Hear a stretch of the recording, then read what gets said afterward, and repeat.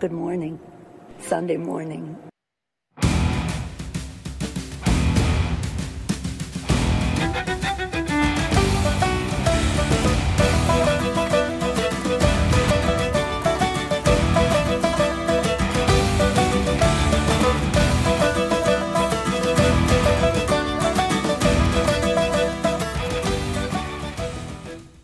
Good morning, ladies and gentlemen, and welcome to Wrong Think Radio. I'm your host, Aaron, broadcasting from just outside the nation's capital in beautiful Northern Virginia.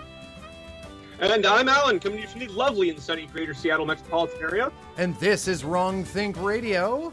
We're coming out here to bring you guys all of our facts and analysis from the week, what's going on in the news, what's going on in the world around you, and also starting the show off with the, I think, the perfect intro to the show, which is the creepy Nancy Pelosi saying, "Good morning, Sunday morning." I might do that every time we open just to freak you people out. But I thought it might be fun. So, lots of interesting stuff going on today, or, well, in the last week. We have the new variant, the Decepticon Horcrux variant, or whatever the hell, of COVID, which is just lambasting all sorts of stupidity. Yeah. And oh my gosh! But the the big thing is there was some videos, some stuff that was going viral on the social media last night while we were getting everything prepped for the show, and that is that there was a random march of a group called the Patriot Front that started at like the Lincoln Memorial, and they kind of marched around the National Mall.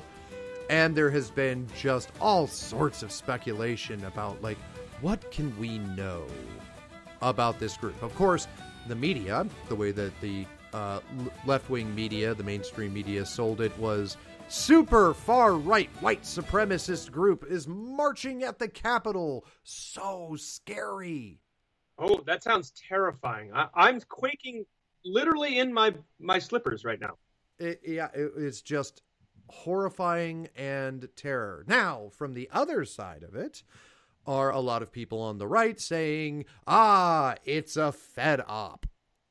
So, right. As in, this was perpetrated by the federal government, by the FBI, in order to basically create fears about white supremacy so they can get more funding and claim that they're still a legitimate law enforcement agency. Right, and of course pursue the political enemies of the Democrat Party. Right. What better way to get promoted as the head of the FBI than to help out the ruling party by helping them spread fear about a certain group? Right.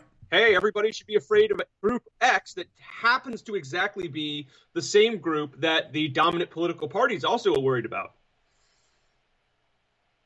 So, the interesting part about all of this, well, okay, let's take a look at a couple of things, right? Like it's worthwhile, I think, to look at both sides of the discussion.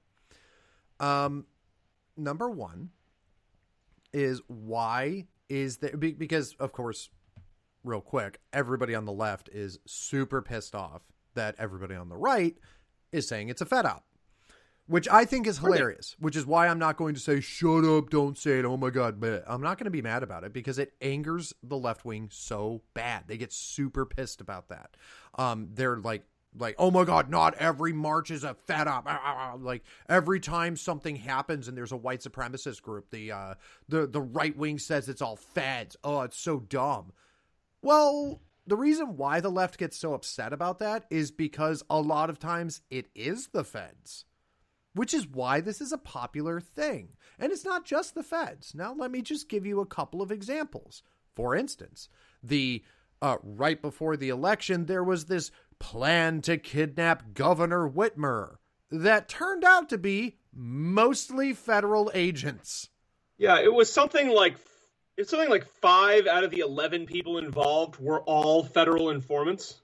Right. So that was mostly federal, or well, not mostly, but it was like everybody that was part of the main planning. That plot to kidnap Governor Whitmer probably wouldn't have gone anywhere if it wasn't for federal agents encouraging people to do it. It's the same as when they will find a Muslim youth online who happens to look at and then pump essentially ISIS recruiting videos at them and then say, hey, you should meet up with Brother Ahmed at this hotel and buy a bunch of C4 that you can then use to attack the infidel. And then when he shows up, it's a bunch of federal agents waiting.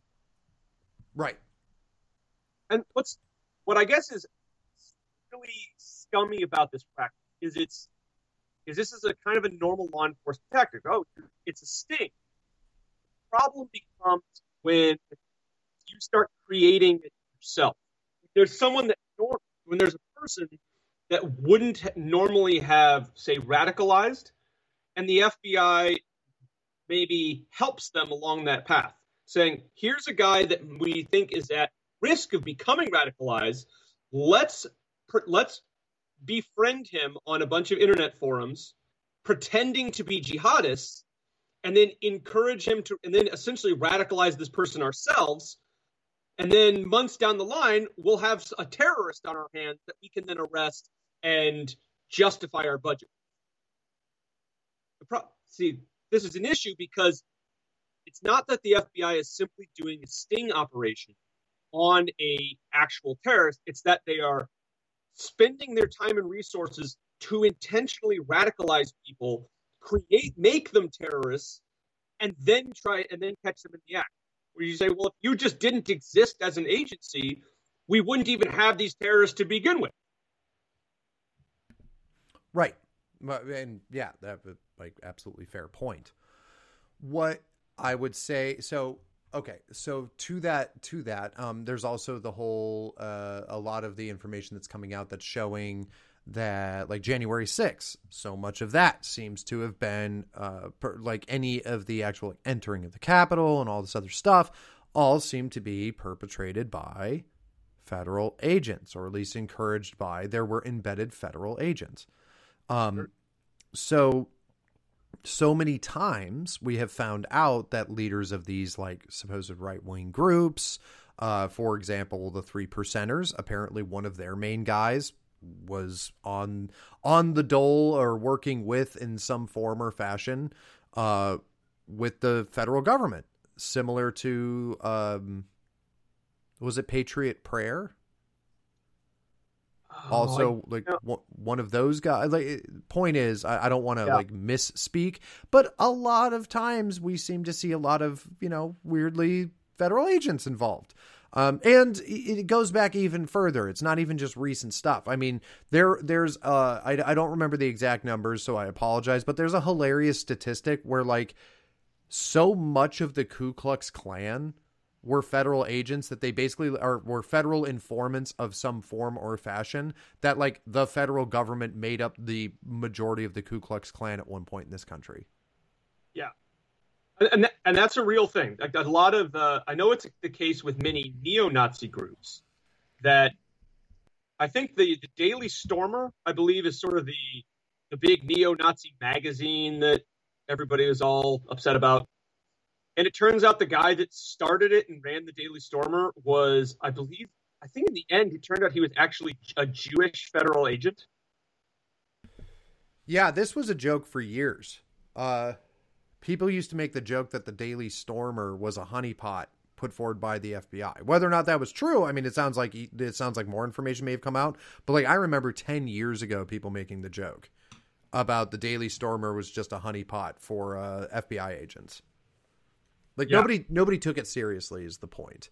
Now, so the fact of it is that like, this is why the right wing immediately, when they see something that might be, might turn out to be like basically bad press. Let's just call it that. Let's call it bad press. They immediately go, it's probably the feds. Now, and let's not forget that just a few weeks ago, or maybe a month ago by now, that the Lincoln Project paid 4 people to pose as white supremacists at a Glenn Youngkin rally. That's also true. So that like really happened. It's not it's not unheard of. Okay, so that's why people would look at something like this Patriot Front and go, "Oh, it's probably a Fedop." Because let's be fair, there's a bunch of Fedops. There's that there was the January 6th, Justice for January 6th, where there were literally a bunch of guys that you look at and you go, these all look like Army PFCs. You know, and there's always there's that picture of all of them, and they're in their like shorts and their, you know, t-shirts and whatever. So the fact is that, the fact is we do live in a world where this is a reality. Right. So let's pull that thread a little bit on why some people, I mean, aside from what we just stated, the fact that the feds absolutely do basically false flags to try to malign the right wing so the Democrats can try to jail their political enemies. Other things that people have noted that I found interesting, and we're going to do the other side of it too, so don't worry, is the same uniforms. That is something that I find fascinating from the perspective of the amount of logistics and potential funding necessary for everyone to have the exact same like uniform. Now, you could tell people, hey, go out and buy a pair of khakis and we're going to give you a jacket. I'm not saying it's impossible for that to have happened. Yeah. But it's not really, it's one that it could be suspicious, but it might not necessarily.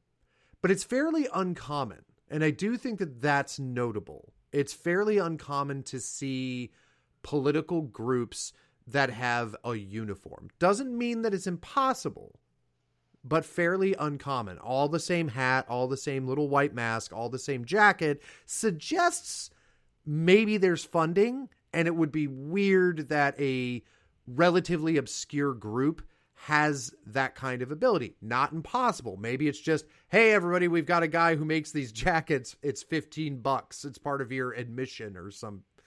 Yeah. Like I said, like it's not impossible, but it is strange. You didn't see similar uniform. You didn't see a uniform for the Tea Party. You didn't see a uniform for, you know, some of these other things. Now, you know, like some of the other like patriot groups and stuff, they'll all kind of wear like the, I don't know, call them tactical pants and like old combat boots and maybe a plate carrier. So that could be similar, but this was very much a like work uniform, right? Sure. So, okay.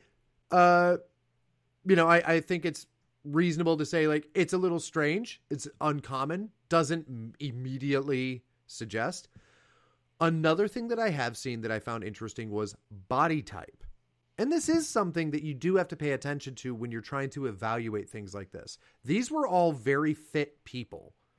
Once again, not impossible, but it is a little strange for getting a group of people to all show up somewhere and do a thing, and they all have the same body style that does look very much like the type of body style that's recruited into things like the military and the FBI.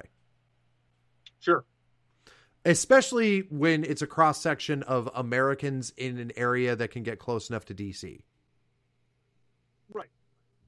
So now I have heard of this group before, and I haven't heard of, I guess it does, this group specifically, I can't say whether it's the Fedop or anything like that. It doesn't seem to be, because the actual mark doesn't seem to make sense from that perspective. Like, what was the point of this? If this was a bunch of feds, it's not like Justice for January 6th. The point was to actually get in fights and malign the right wing and paint them as dangerous. In fact, this march essentially went on seemingly without a hitch. There wasn't a bunch of problems. A bunch of people didn't get arrested. That seems to me to potentially indicate that it is on the level. That it is there is a group called that is right-wingers that aren't necessarily federal. Sorry, real quick. Now, the problem is, Alan, your microphone's fading a lot. So I don't know if you have something open on your computer or whatever, but it's being very wobbly. Let me fiddle with that. Yeah. Sorry. I know kind of where you were That's going. That's fine. Yeah, just make sure all the settings are right. I don't know. Once again, we're still trying to make sure audio issues work, and Spreaker is not being great about trying to help us with that. But hopefully the cracking and popping is as minimal as possible.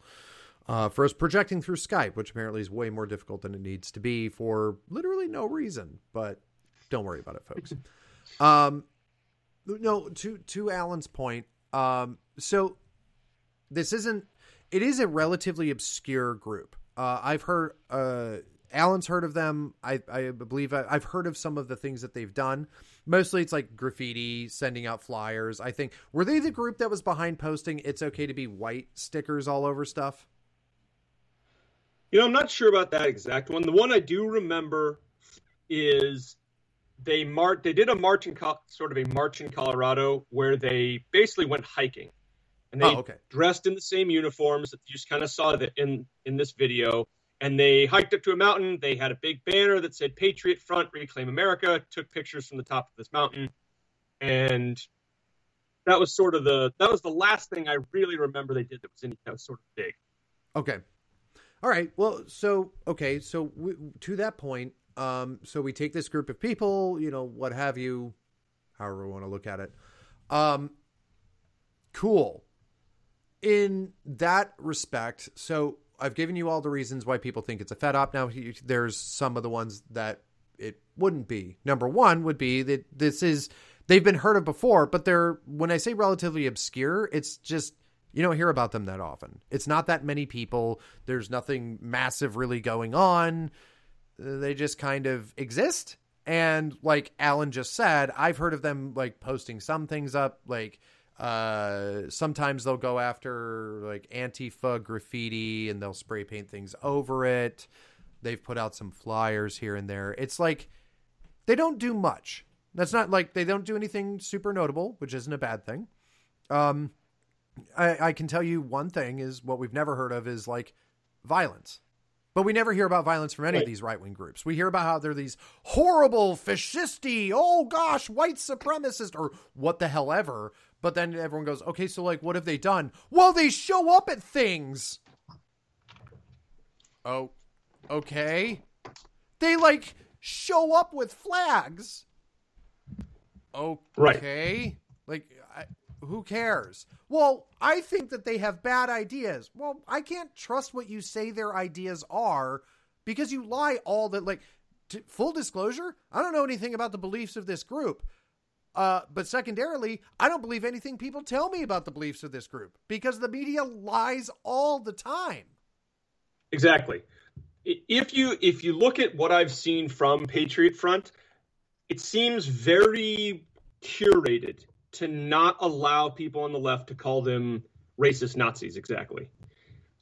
If I was the feds, this was some sort of false flag attempt to get people ginned up against, all the right are Nazis and evil and racist, you would have had they would have been marching with swastikas, or they would have been marching with, it would have been much more blatant. It essentially would have looked like something the left created, whereas it doesn't necessarily seem that way.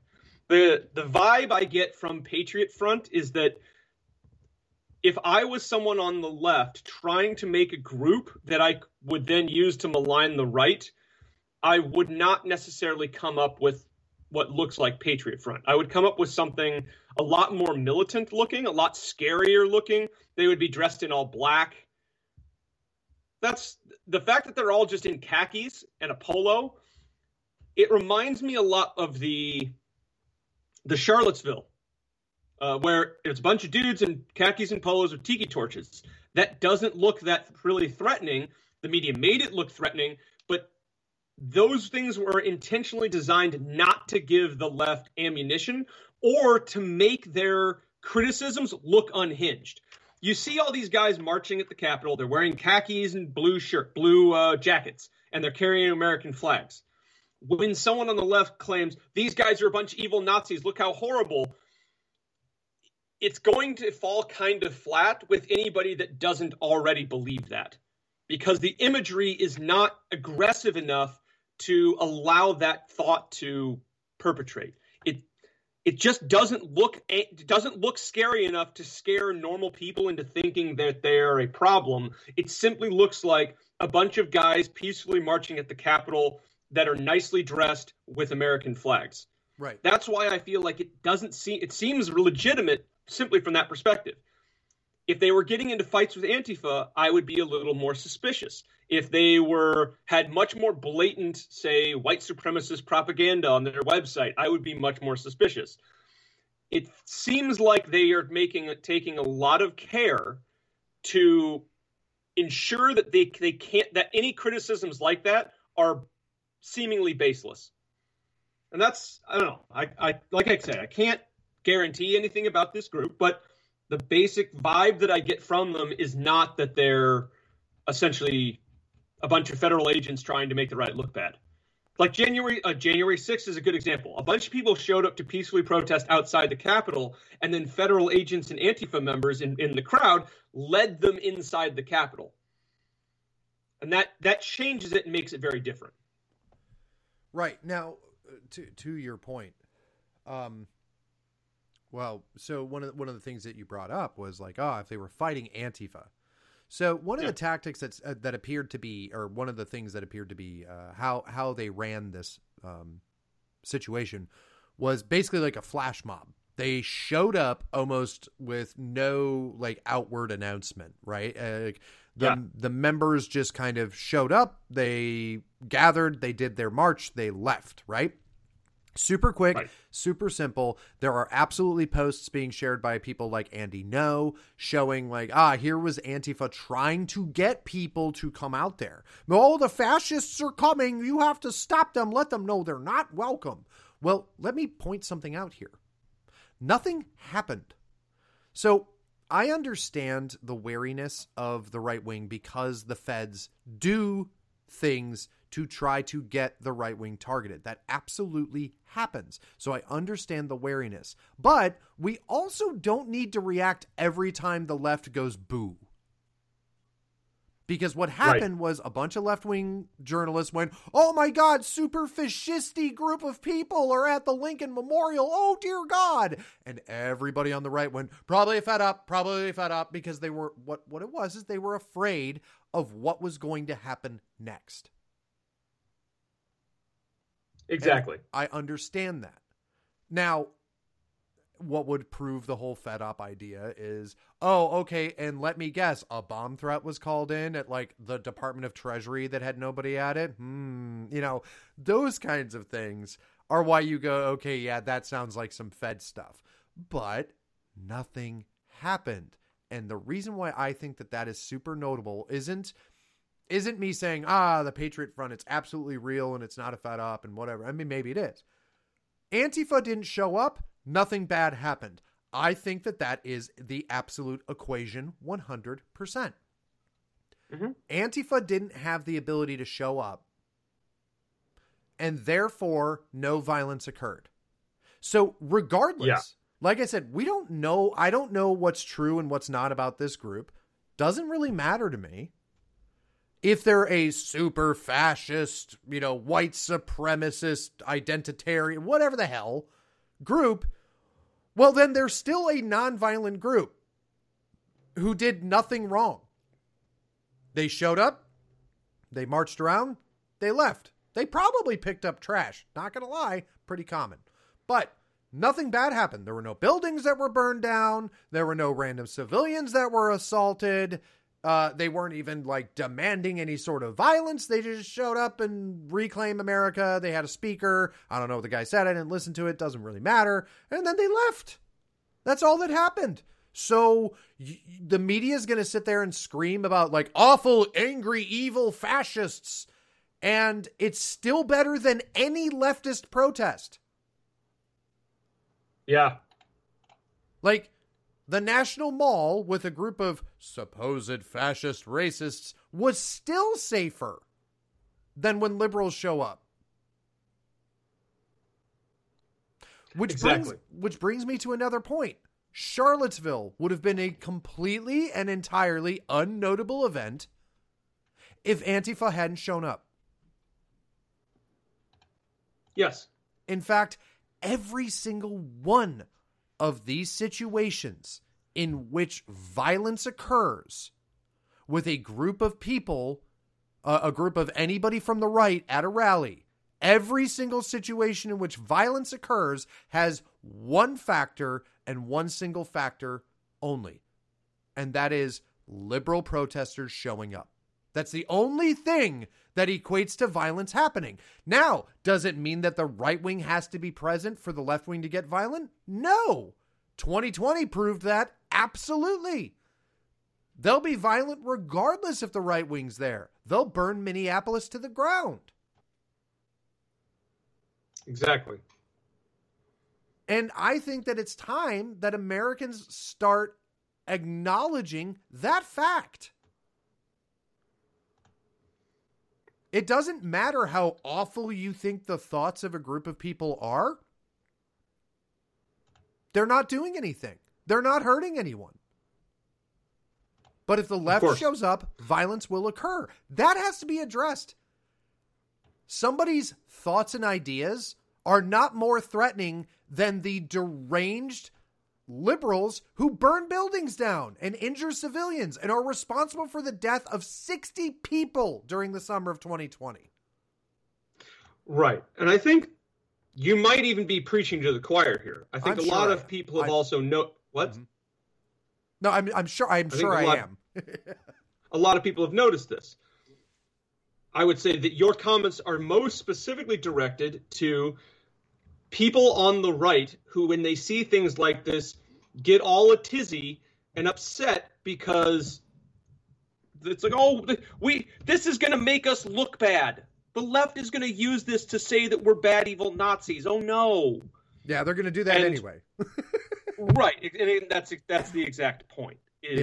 If the right wing does anything, people on the right are like, we're our own biggest enemy because we're so afraid of the left that we will intentionally stop anyone on our side from doing anything productive because we're too worried about the blowback. Right. Well, and that's my other primary concern, if I'm being completely honest here, is like my initial reaction when you and I were discussing this and everything was like, yeah, like, I don't know, maybe it's a Fedop. You had some really great points on why you're like, that doesn't make any sense. Like, what's the point of it? Whatever. But the other side of it is, it's like, I would say, like, are there federal agents probably in this group? Yes, 100%. And I hate that. Now, it doesn't make it untrue. And I don't want people to be discouraged from gathering together with like-minded individuals to, have civic, reactions and gatherings and things like that, except for the fact that I 100% have to say you need to be wary because the federal government absolutely infiltrates these groups with the 100% intent of jailing the enemies of the Democrat Party. They don't do it to Antifa. There aren't Antifa members getting arrested for, derailing trains, which, by the way, absolutely happened. Mm-hmm. Like that, there's been legitimate terrorism committed by these people. The feds aren't infiltrating those groups. Why? Because they're working for the elites. Yeah. But, which is interesting. But I don't, similarly to that, I don't want to discourage people from gathering together and make everything a Fedop. I think that that's also a Fedop. Convince the right wing that they can't trust anybody. That'll atomize them and make them never gather together. So yeah, it definitely makes it difficult for us because when you know that the federal government is trying to do things and trying to plant people in these groups, in any right-wing group, so they can essentially sow discord and drive things into a space where they can arrest everybody, it makes it very difficult to trust anonymous individuals when you gather together, which is hard because it's hard to grow any kind of movement without incorporating people that you don't already know and trust. You have to kind of step outside the box to grow a group, but how do you grow a group if you're all too paranoid that the next guy is going to be a federal agent that ends up with everybody getting arrested? For nothing. Right, remember, and here's the problem. The problem is we are in opposition to the regime. We are in opposition to the federal government. And inevitably, that makes it so that if you were the federal government with all the anti-terror laws that we have, it's not that far of a stretch for them to apply all of those things to the rhetoric of groups like, say, Patriot Front. They can reclaim America. That's white supremacist terrorism. Now we can open up the Patriot Act on everybody here and find something we can get you indicted for, even if we have to twist it.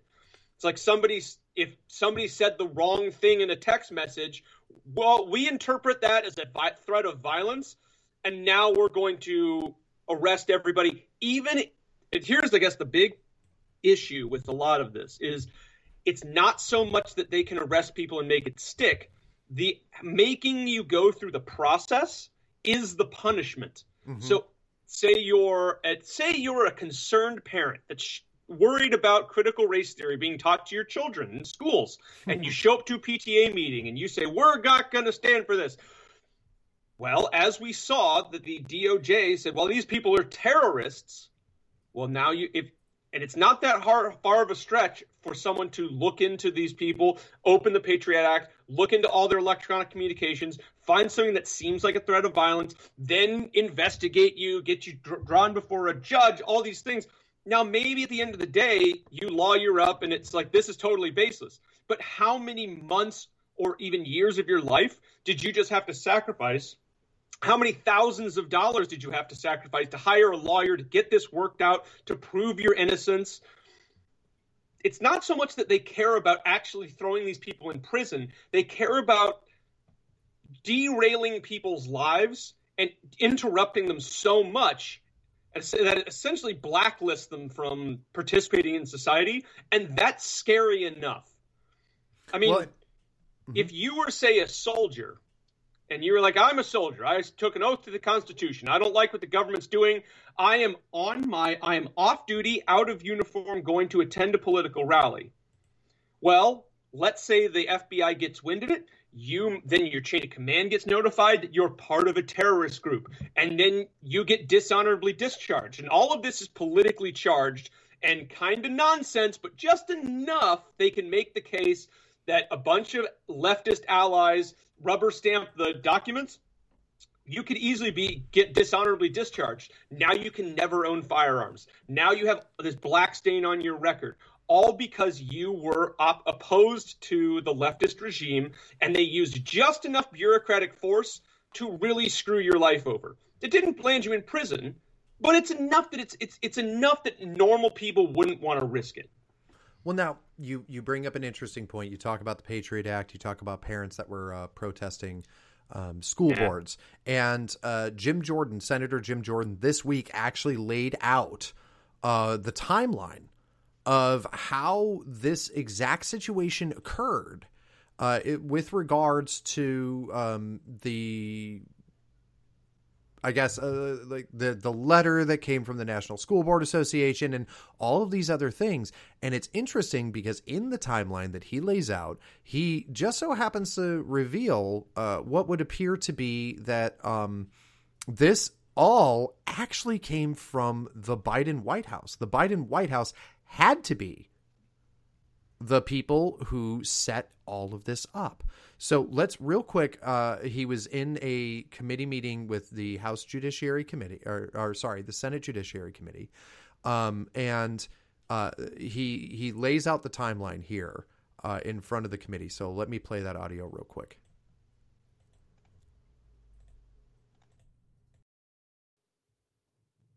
Thank you, Mr. Chairman. The Administrative Procedures Act is important, and I look forward to our hearing today and hearing from our witnesses. But I will tell you this, what's more important is the fact that the Justice Department continues to treat parents as domestic terrorists.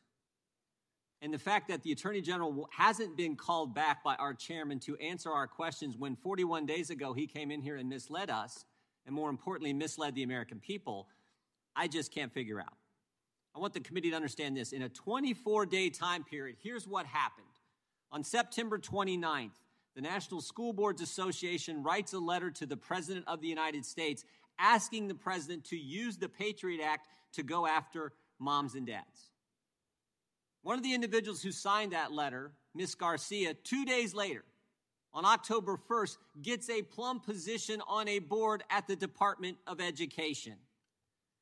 3 days after that letter is sent to the President of the United States asking him to treat parents as terrorists, the weekend of October 2nd and 3rd, Tim Langen, the head of the Counterterrorism Division at the FBI, is already having conversations with the Justice Department on how to implement the letter sent from the School Board Association to the President of the United States. So think about that. The head of the Counterterrorism Division at the FBI is already talking about how to implement the memo that hasn't yet been sent from the Attorney General. And we know this because of questioning our colleague, Ms. Stefanik, had of Mr. Langen in front of the House Intel Committee. And of course, on October 4th, 5 days after the letter was sent, we have the now famous memo from the Attorney General where he says we want to send to all 94 judicial districts around the country, every single district. We want a dedicated line of communication for threat reporting on parents, a snitch line on moms and dads. All that happens in 5 days. Now, I've been around government a while, and I've never seen government move that fast in my life.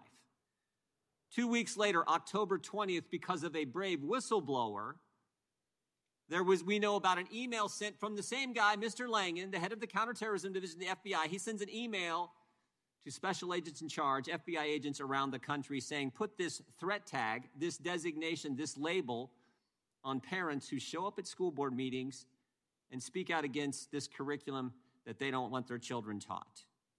The next day, pretty important day, October 21st, the Attorney General comes in front of the House Judiciary Committee and says this, quote, I could not imagine any circumstance where parents are treated as domestic terrorists. The only problem is 24 hours earlier, the head of the Counterterrorism Division had sent out an email saying exactly the opposite, using counterterrorism measures against parents, against moms and dads. And of course, the next day, October 22nd, the National School Board Association, because of the political fallout, they thought it was going to be a political winner. It turned out to be a political loser for them. The National School Board Association withdraws the letter, and they say in that letter, we regret and apologize for the letter we sent on September 29th. All that happens in 24 days. Again, I have never seen government move that fast in my life. Now, those 24 days are just part of the story, though, because the most important part is what happened before September 29th. The most important part is the coordination between the White House and the School Board Association before the letter was ever sent. Here's what we know from FOIA requests, from communications made by Mr. Slavin and Ms. Garcia. Here's what Mr. Slavin said. The White House requested additional information from the National School Board Association before the letter was sent. And Ms. Garcia said this, quote, the National School Board Association communicated for several weeks with the White House before the letter was sent. In other words, this thing didn't start. I mean, this is the real story. The National School Board Association letter wasn't the catalyst for this flurry of activity by the Department of Justice against moms and dads. It wasn't the catalyst. It was just the pretext. It didn't originate with the School Board Association. It started with the Biden administration and with the Garland Justice Department. They were looking for an excuse, looking for a pretext to target, to threat tag moms and dads. And the fact that it's been 41 days since the Attorney General sat at that desk and lied to this committee, and we haven't called him back, I just can't believe it. So, Mr. Chairman, I hope the chairman of the full committee will ask Mr. Garland to come back and answer our questions. Because we have seen this pattern before, frankly. And I know the Democrats all day like to make fun of this, but we've seen this pattern before. We saw this with the Justice Department in the Obama-Biden administration. We saw Mr. Comey and Mr. McCabe. We saw that Justice Department, that FBI used the dossier as a pretext to do what they wanted to do, namely go spy on the Trump campaign. They knew the dossier was garbage, but they used that as the pretext, as the excuse to go do what they already wanted to do. Same pattern here. Exact same pattern here. They get the School Board Association to write the letter, oh, here's our excuse to do what we wanted to do. Wow. Big words. Yeah. So there you guys have it. There's an entire rundown Yeah. So long story short here, what Jim Jordan's pointing out is that it's impossible that this wasn't planned by the Biden White House. Exactly. And yes, you're right. It is impossible that it wasn't planned by the Biden White House.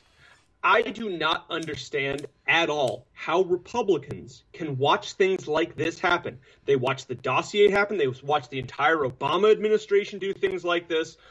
They've seen all of that, and yet they still side with Democrats on things. They still will vote with Democrats on things like making a federal vaccine database. I don't get it. You recognize that these people have zero respect for the rule of law. They have zero respect for all of the separation of powers, for all the things that are supposed to protect civil liberties. They have demonstrated time and time again to their faces in front of them in Congress that they do not respect all of these supposedly principles of America that keep American citizens safe. And yet these same Republicans will then go, well, they want a federal vaccine database. I'm sure no one would use that for nefarious purposes. Let's rubber stamp that. They want a giant infrastructure bill? Yeah, that sounds like a great idea. Now, what Alan's referring to, for those of you who aren't aware, 80 Republicans in the House, to include people like Dan Crenshaw, who had the cringiest tweet, which is not abnormal for Dan Crenshaw, had the cringiest tweet because he was tweeting out about Australia and how awful Australia is because they have like their COVID camps and things like that. But people like Dan Crenshaw, Republican from Texas, voted 80 House Republicans voted for a federal vaccine database. And you have to be an idiot if you can't recognize that this is 100% going to be used to oppress people. Right.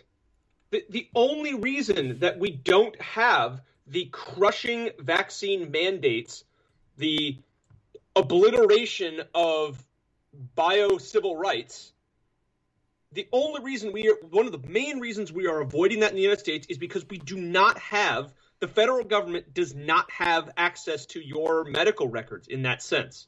There is no federal database over who has the vaccine and who doesn't. You have to show your dumb little card.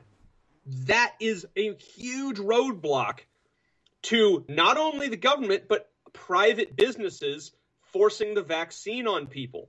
And if they force that vaccine, well, what else can they force on you in the name of the greater good for health?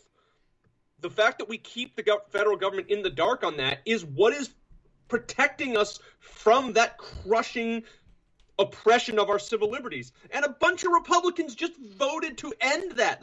No, it would be good if the federal government had the ability to crush your civil liberties and your own biological civil rights. Right, and they're going to sit What are you there doing, Dan Crenshaw? They're going to sit there and say, well, we were just modernizing it because, it's, it needs to be updated. It's like, no, that's the whole thing. I don't care what excuse they try to use for it. Okay, so either they're working for the other side and they're okay with Australia level, COVID oppression, or they're so dumb and so detached from reality that they look at something like, updating the infrastructure for vaccines to make sure that they can all be tracked and we can, make sure that everybody's taken care of. Oh, geez, that sounds like a good thing. I'm going to vote for it. It's like, dude, if you can't see how the left would absolutely weaponize that to oppress people, then honestly, it's hard for me to believe that these people could be that stupid and that detached. And if that is the reason, if it happens to be that they aren't evil, that they aren't all working together just to oppress American civilians, and they're that dumb, I actually think that might be worse. It actually might be worse that Republicans are that stupid rather than them being malicious. It definitely seems like it. So... hey, Dan Crenshaw, you like the Second Amendment? What happens when the ATF says, in order to get your federal background check approved, you have to be like, we have to run it through the federal vaccine database first. Or what happens He when then go, oh my gosh, they're abusing the system that I paved the way for. Or even better, what happens when they call gun violence a public health emergency? Exactly. And What then happens? a bunch of Democrats go, well, we do have a lot of votes in the House and Senate. We're going to just amend the National Firearms Act to incorporate that. Because Right. in the name of national health, national security. Yeah, what happens when they call global warming a public health emergency? Yeah, it's so dumb that I almost think it's impossible they're this stupid. Yeah, like, oh, I'm sorry, you can't drive a car, you have to take a bus because global warming's a public health emergency. Yeah. Like, that's, like, prove me wrong. Yeah. But no, that's exactly it. Is like, just so you guys are all aware, 80 House Republicans voted for a federal vaccine database. That's true. Yeah. That happened. Thanks, guys. Yeah. So, well, of course, Colleen's pointing out, hey, you do realize they're already trying that. Meaning calling, like, gun violence and global warming. Yeah. Yes. Nothing against you, Colleen, but a year and a half ago, we called it. When they started with all the COVID stuff, we said they're going to start calling these other things public health emergencies. That is going to happen. Yeah, and why is no one in Dan Crenshaw's office going, hey, they're already trying to do this. Maybe we shouldn't pave the way for them to abuse this more. Well, and, there's no way Dan Crenshaw doesn't know this. He's sitting in Congress. He knows exactly what they're trying to do with these things. The only answer is that he is actually just a traitor. He's a wolf in sheep's clothing. There's no possible way he's this dumb. The only answer is that he knows what they're doing, and he is lying to his base, and he is actively aiding and abetting the enemy. Yeah. I mean, at the end of the day, like, it doesn't matter whether it's intentional or whether it's through stupidity. We don't need people like that in the Republican Party. What good is someone like Dan Crenshaw? Like, oh, hooray, he was in a SEAL team. He's a wounded veteran. Oh, geez, yeah, gosh, yay. So, like, Adam Kinzinger's a veteran too.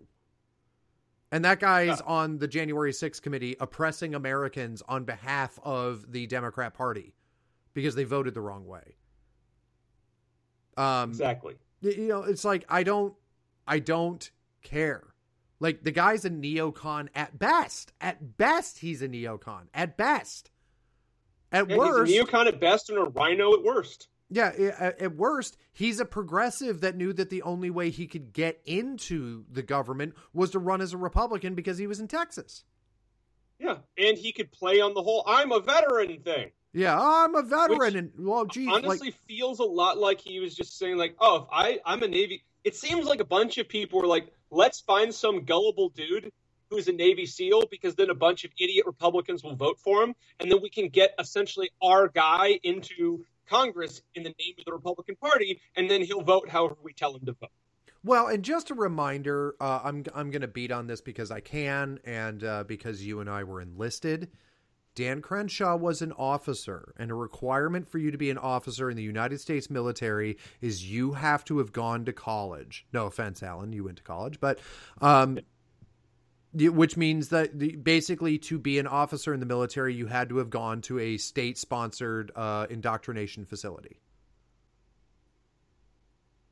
also known as a college.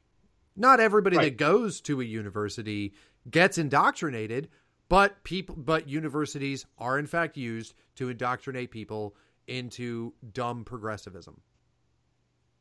Yeah. You have to. And also, if you're an officer, it means you spent a whole bunch of time being super duper concerned about how about your appearance, about getting promoted, about a bunch of other dumb nonsense in order to essentially make sure you rose through the ranks. And I feel like vast majority of the time that morally compromises you. And it makes it so I do not trust people that were officers in the military. Now, many of them can be trustworthy, but the fact that you were an officer in the military, to me, honestly, decreases my level of trust in you, because so many times you have to compromise your morality in order to move up in that system. Yeah, almost the most prevalent liberalism that I saw in the military was from the officer corps. Yeah, because it's all about it's being an officer in the military and rising through the ranks is a lot more about appearing to be good than actually doing your job well. The vast majority of military officers spend the vast majority of their careers in garrison duties, not in combat. So officers that perform well under fire is honestly less valuable of a trait than officers that perform well in the bureaucratic sort of palace intrigue of being in garrison. Officers that are good at that get promoted more than officers that are really good at leading troops in combat, because leading troops in combat is a very minuscule amount of your responsibility as a military officer. The vast majority of time, you're in garrison doing stupid garrison things, trying to impress the colonel in order to make sure you get promoted. And the only way you can impress the colonel in a garrison environment is being the guy with the most friends, being the guy that says all the right things, being the guy with all the shining, gold stars and no black eyes, all the feathers in his cap. So the pragmatic, I'm a really good leader of men and I have a strong, upstanding moral fiber and character, that might only matter during actual combat, but that's such a minority of the military experience that those people honestly get passed up for promotion by people that play the political game. And that's why I don't trust a lot of officers. Like I said, many of them are good people. Many of them are very trustworthy and skilled and great. But it simply means that the fact that you are an officer should not immediately equate with you're a trustworthy person of high moral fiber. Right. It's the same with someone that was saying, I was a U.S. congressman. Well, that at one time that meant you were someone worthy of respect. Now it means I'm honestly kind of suspicious of you. Yeah. Ooh. Well, that doesn't help. So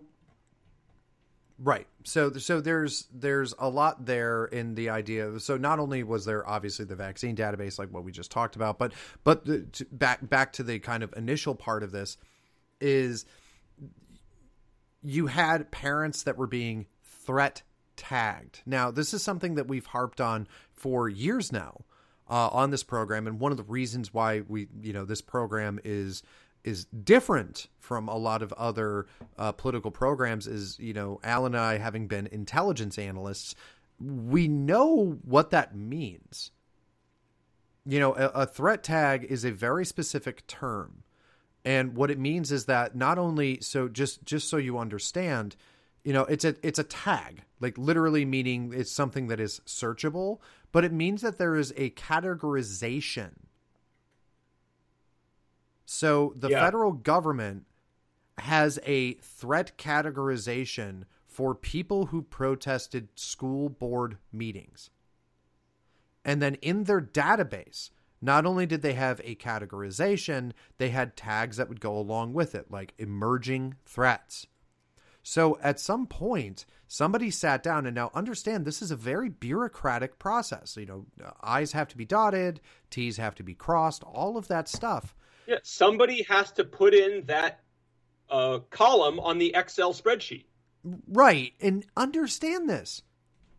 They are saying, at least at the very best, they are saying that there was a consideration that parents being upset about curriculums is a potential, at the best, a potential issue for national security. Yeah. And the number of people's hands and eyes that had to go through in order to become reality is utterly ludicrous. You having an opinion on your child's education is a national security risk, according to the Biden administration. And I want people to really absorb all of this data really quick. And Alan's going to accuse me of preaching to the choir, and rightfully so here. But if you protested the election, you're a domestic terrorist. If you don't like the liberal progressive curriculum that they're teaching your kids, you're a threat to national security. If you're a member of any right-wing group, you are a potential domestic terrorist. Think about this for a second. These are real things. This isn't hyperbole anymore. It was hyperbole 2 to 3 years ago when we were telling you this was going to happen. The initial time on this program where we said that this was going to happen was, I believe, 2 years ago at least, when Alexandria Ocasio-Cortez in a subcommittee meeting listening to people from the Anti-Defamation League, and she was saying that white supremacy needed to be a domestic terror threat, and she was upset that the FBI wasn't investigating domestic terrorism. We said that the entire reason for that discussion was because they wanted to call anybody right-wing domestic terrorists so they could investigate them. We said that at a minimum 2 years ago. It might have been 2.5 by now. But we said that on this program. We talked about how boxes needed to get checked for this to occur within the national security establishment, and the boxes have been checked. And they are now using the national security apparatus to go after the political enemies of the Democrat Party and the establishment in Washington, D.C., and people still have the gall. People still have the gall to tell me, even though provably I have provable evidence that the government of the United States of America is targeting the political enemies of Joe Biden, people still have the gall to tell me they wouldn't steal an election. Yeah. Seriously? Like, we have proof. Well, and by the way, not even, I say 2.5 years ago when we called it that they were going to check all these boxes and use the Patriot Act and all this other crap.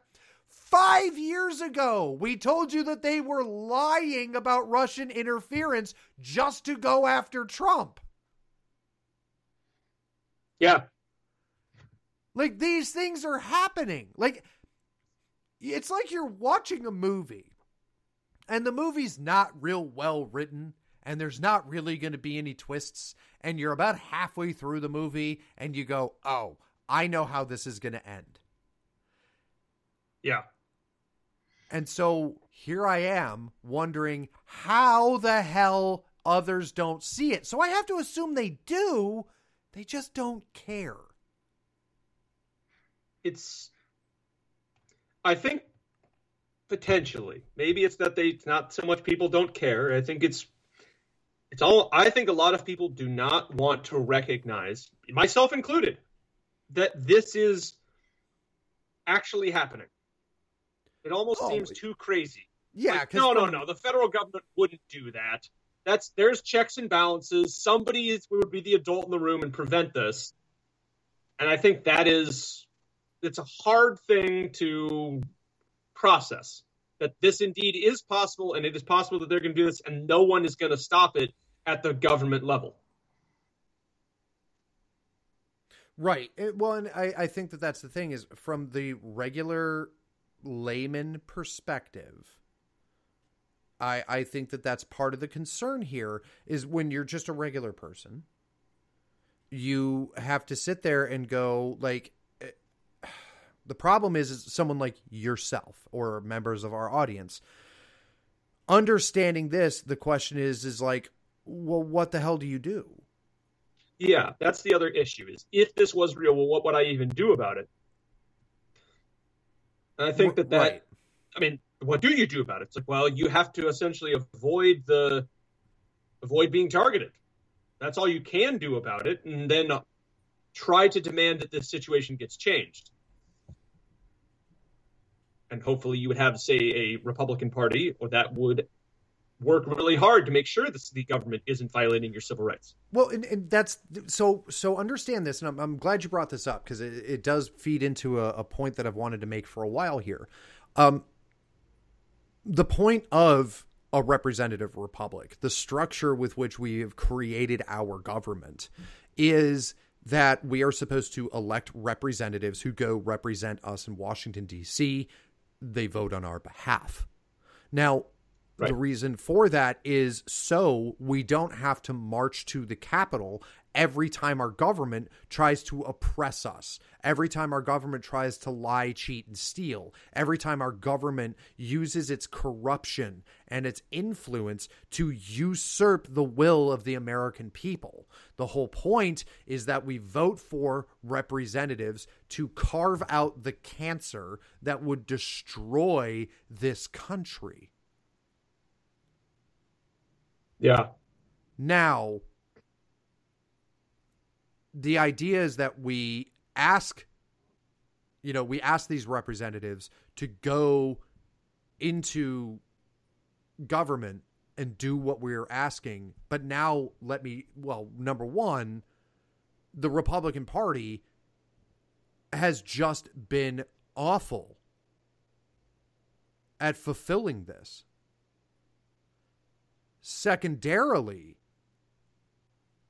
take a look at what's happened recently. For example, Lauren Boebert. She made fun of Ilhan Omar, and now they want to strip her of committee assignments. Are we going to see the Republican Party stand up against it? Because Paul Gosar, they want to strip of committee assignments. They did the same thing to Marjorie Taylor Greene for no reason. The minute Marjorie Taylor Greene got into the House of Representatives, they said, one time she said a thing about QAnon, stripped of committee assignments. You have no representation because the GOP will not fight for you. Right. And I think that is the biggest single issue. It's not what the left and the Democrats are doing. It's the bigger problem is the people, groups, and bureaucracy that is supposed to prevent them from overreaching has been derelict in its duties. They haven't been doing what they are supposed to do, what we elected them to do, and that has paved the way for the left to do whatever it wants. Right. Because this is the point too, right? Like I said, representative republic. The entire point of a representative republic is you vote for the people who represent you. They go, they do things, right? It makes perfect sense. Right.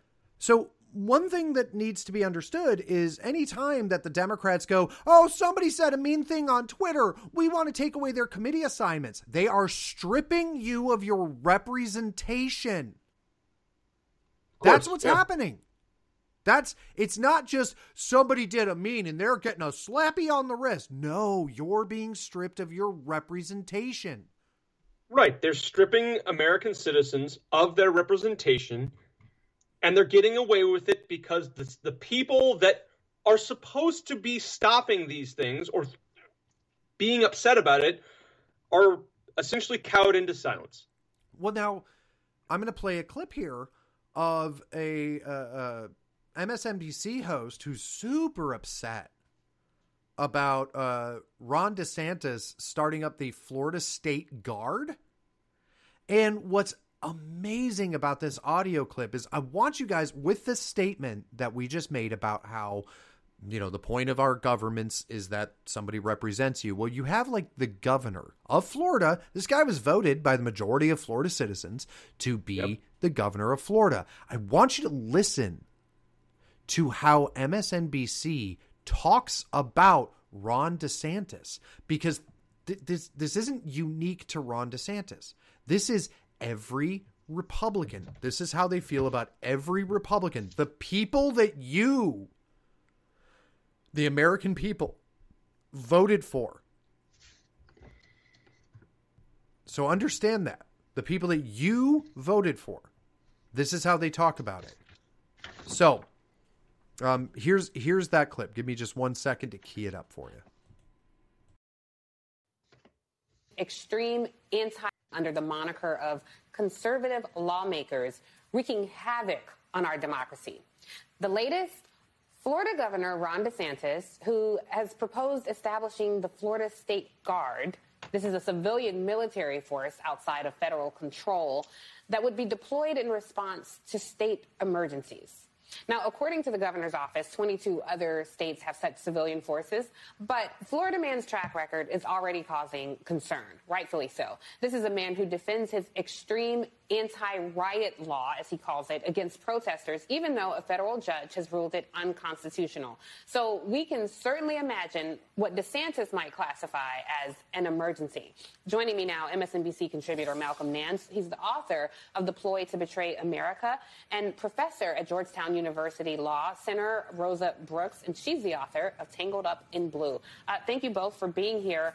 Rosa, I want to start with you here because it feels like I want to call them right-wing extremists because that's what they are. I think when you say conservative, it sounds kinder and gentler than what these people actually are. And they're bleeding democracy by 1,000 cuts. In Pennsylvania, two Pennsylvania communities, candidates who embraced election fraud allegations won races last month to become voting judges. In Colorado, right-wing extremists are urging their followers to apply for jobs in election offices.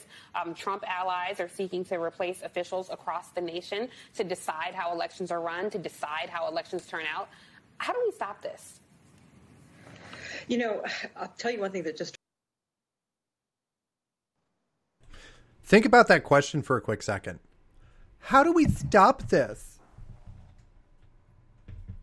How do you stop? And it just goes to show we're doing exactly what the left did. Think of the things she described. They're asking their people to get involved in elections. They're running for offices because of things they don't like. They're getting elected. This is the normal democratic process. And actually, I'm pretty impressed that it seems to be working in our favor. That gives me a lot of hope.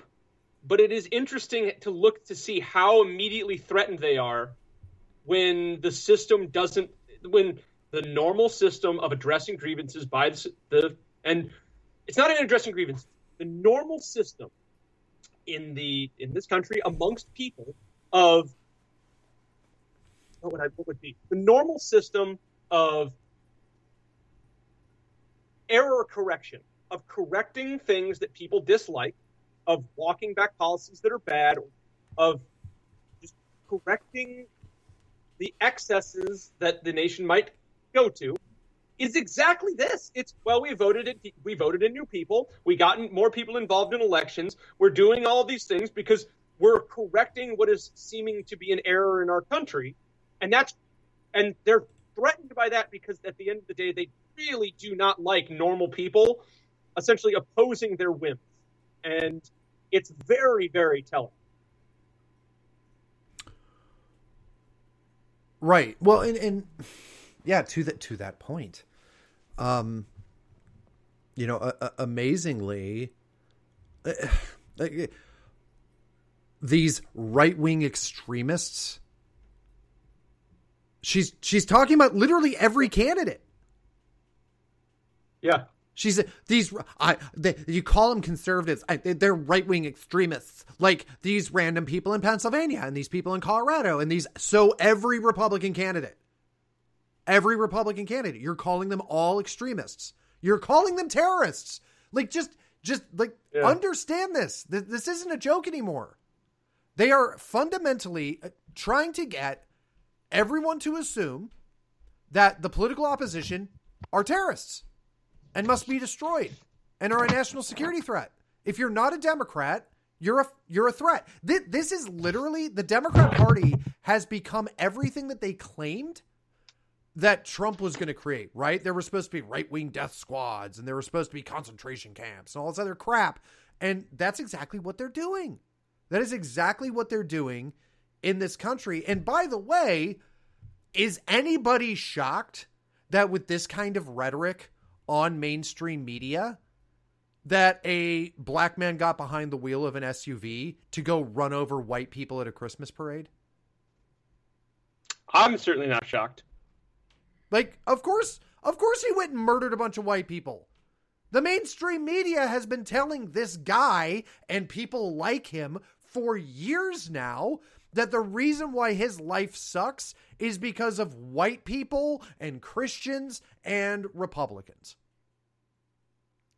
So to be honest, we should actually be grateful that there is not as much left-wing terrorism in this country.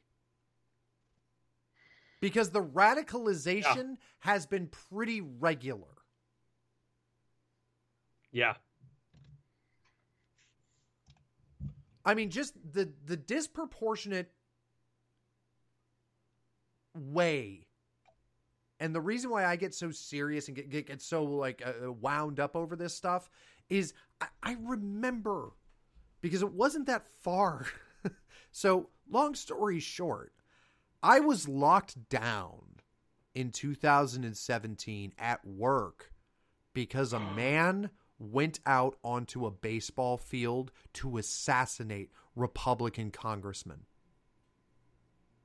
So I remember it very clearly.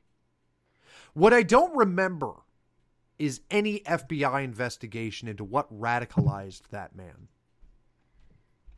What I don't remember is any question about whether the politics that he followed radicalized him into violence and attempting to assassinate Republican congressmen. I don't remember any of that. But I do remember one guy having his car attacked, driving away, hitting some people, results in massive federal investigations. I do. I remember that for, what was it, Charlottesville? Yep. And it was the worst thing. It was basically the second and maybe third Holocaust. Yeah. I remember now that random boomers taking selfies inside the Capitol is like 10 9/11s. Yeah. So forgive me if I get a little upset that liberals, people who post, liberal thoughts, Black Lives Matter rhetoric, left-wing talking points on social media can go around and murder Americans with no question, no investigation, no looking into by the mainstream media. But if somebody vaguely seems conservative and does something maybe like breaks a window, it's called domestic terrorism. Right. And this is exactly what they want. This is exactly how they've been pushing things. And I think we all recognize it. Well, and to be fair to that, I think a lot of America's recognizing it. Because let's just be honest. One of the biggest leading factors to why I was like, ooh, maybe the Patriot Front thing is a Fedop. Which I'm not saying, like, I don't think it was. Or if it was a very bad one. But point is, the reason why I initially thought it was is I was like, this makes sense because no one outside of Washington, D.C. and newsrooms at CNN and MSNBC give a shit about January 6th. Literally nobody cares about it. The only place that January 6th is a concern is on Twitter. It's the thing that dumb liberals use on Twitter, like, what about January 6th? And that's all a cope because they had to watch communities burn during the summer of 2020 and thought, oh my God, this is really bad. Right. And so they used January 6th as a cope because they supported violent extremists that destroyed a bunch of cities in 2020. Right. Well, and they need the right wing to be violent because it justifies their paranoia. Yes. Yeah. And so because I've been watching some of the January 6th committee stuff and everything, it's just, I'm going to be honest, everyday Americans don't care. They just don't care. No, should they care? Nothing happened. Yeah, nothing. Well, and that's it, is people just go, okay, I don't give a shit. Yeah, they shouldn't care because nothing happened on January 6th. Some people did a protest at the Capitol and were welcomed inside the building by the police. So the whole thing is contrived and it's all nonsense. And the entire point of it is to demonize the right wing, the whole point of it was to boost the power of the political power of the Democrat Party and give them an excuse to call their opposition terrorists so they could employ the entire Patriot Act anti-terror toolkit in suppressing their political opposition.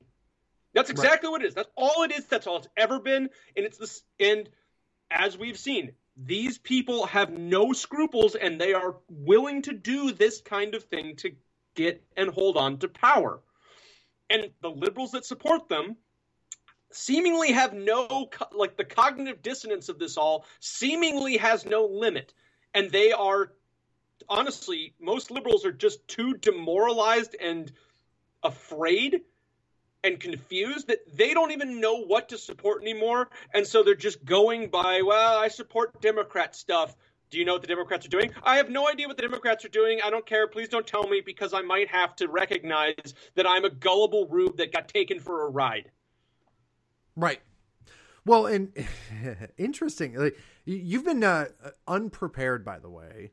We didn't prepare this in advance, but you've been doing some really great lead-ins to different clips that I've gathered for that. Because let's talk about gullible rubes for a second, because this is something that popped up a couple of days ago that I found really surprising, because it has to do with the fact that the Omicron variant came out.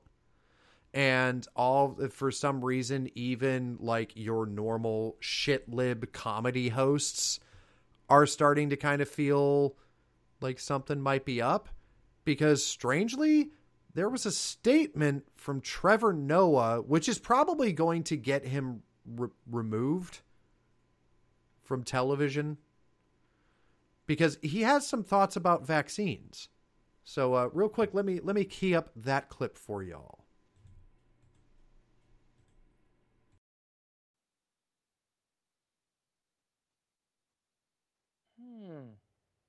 So, on the one hand, almost all the Omicron cases have been mild so far. But on the other hand, the guy who stands to gain millions of dollars from new vaccines says we need new vaccines. If we don't make a new vaccine, this disease could be with us forever. Sorry, I was thinking of something else. Now, look, I'm not saying that the CEO of Moderna is lying. I'm not saying that at all. I'm just saying I don't think he's the most objective source on this topic. Fascinating. Why do I have a foreigner on TV telling me about my own country? Well, yeah, there's definitely that. Why is there, like, I don't know what the deal is with liberals wanting guys with British accents to tell us how to live our lives. But they really love it when it's Trevor Noah and John Oliver.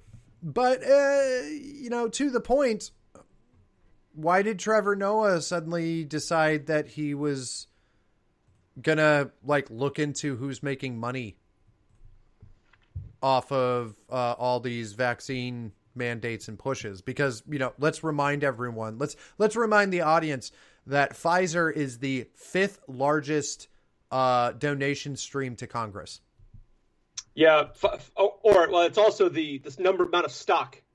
So Pfizer is the 5th most owned stock by members of the U.S. Congress. Oh, okay. I apologize. So yeah. That actually makes it worse, almost. So all these congressmen. Anytime you hear about we need to mandate vaccines need to.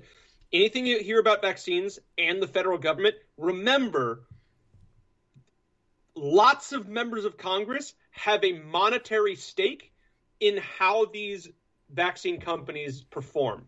Mm-hmm. If the vaccine companies make more money, members of Congress make more money. They all bought stock in Pfizer before the vaccines rolled out, which kind of should tell you a lot about why these mandates are happening. It's the same for politicians in Austria, Australia, Germany, places where the vaccine is mandatory. The vaccine is also all funded by taxes. The vaccine is free to citizens. So every time a dose of the vaccine gets doled out, your tax dollars go to Pfizer, and Pfizer's stock price then raises, which makes money for the politicians that mandated the vaccine. Right. Yeah. If you knew nothing else about the vaccine, that alone should make you extremely suspicious of it in its entirety. Right. But weird, because why is Trevor Noah suddenly talking about it? That is very strange. Because he's owned about this has been available for a very long time, for pretty much the whole time. And people on the right have been very upset about this for literally the whole time. I don't know why Trevor Noah is suddenly breaking from his corporate masters and bringing this up. It means that somebody at that corporate level wanted him to say this. Yeah, and it Trevor Noah doesn't cover anything that is not run past the corporate board of whatever channel he's on, which essentially is owned by all these other large parent corporations. So I don't know necessarily why he is suddenly doing this, but it should make us all very, very suspicious.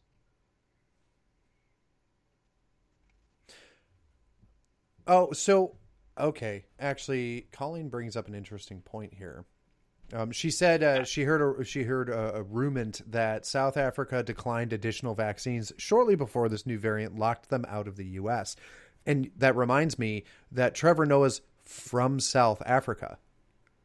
And That's so true. Understand the person who basically sounded the bell on this was from South Africa, and she's like their top, she's like the Dr. Fauci of South Africa.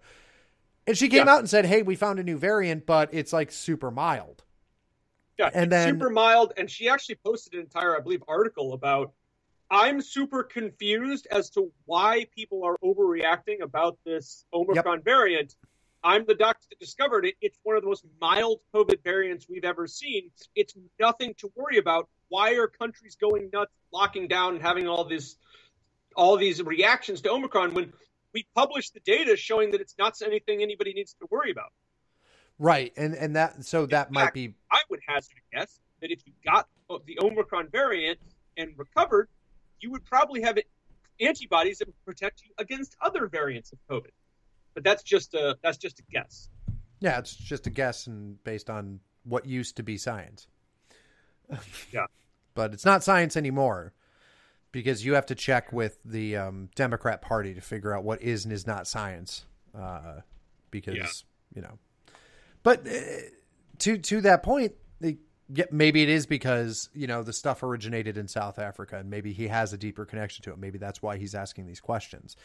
To be honest, the reaction to it has been absolutely psychotic. Which, of course, you know, it's because it fulfills a need. This is a cult. These people are a cult.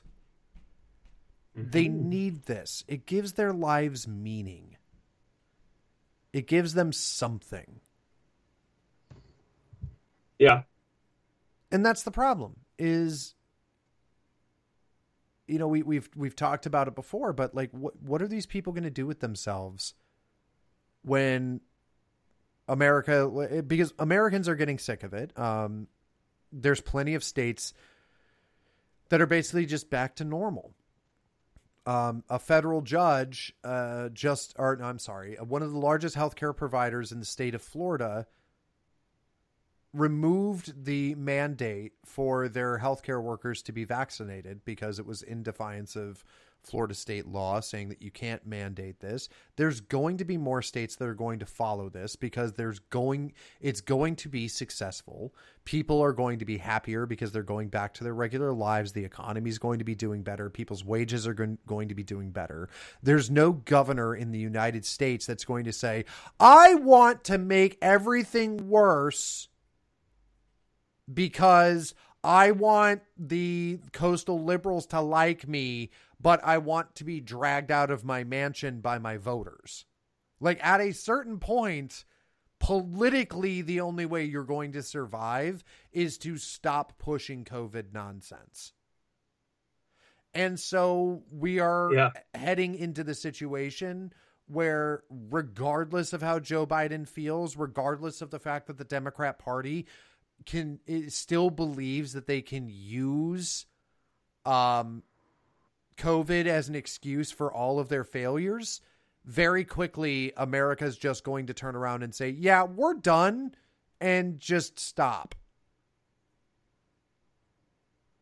Yeah. And so maybe that's it.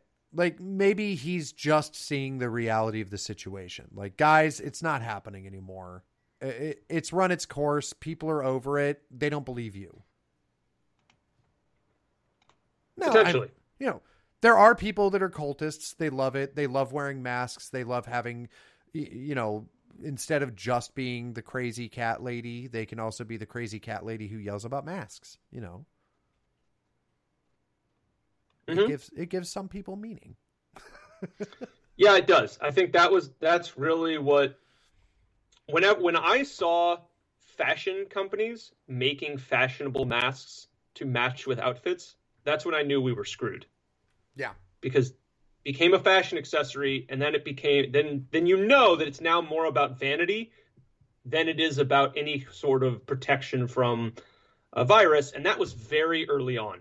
And that, you just go, no, there's no way this is going to go away in any time frame, because people are latching on to this because they no longer have religion, and so they're filling that void with meaning from other places. Right.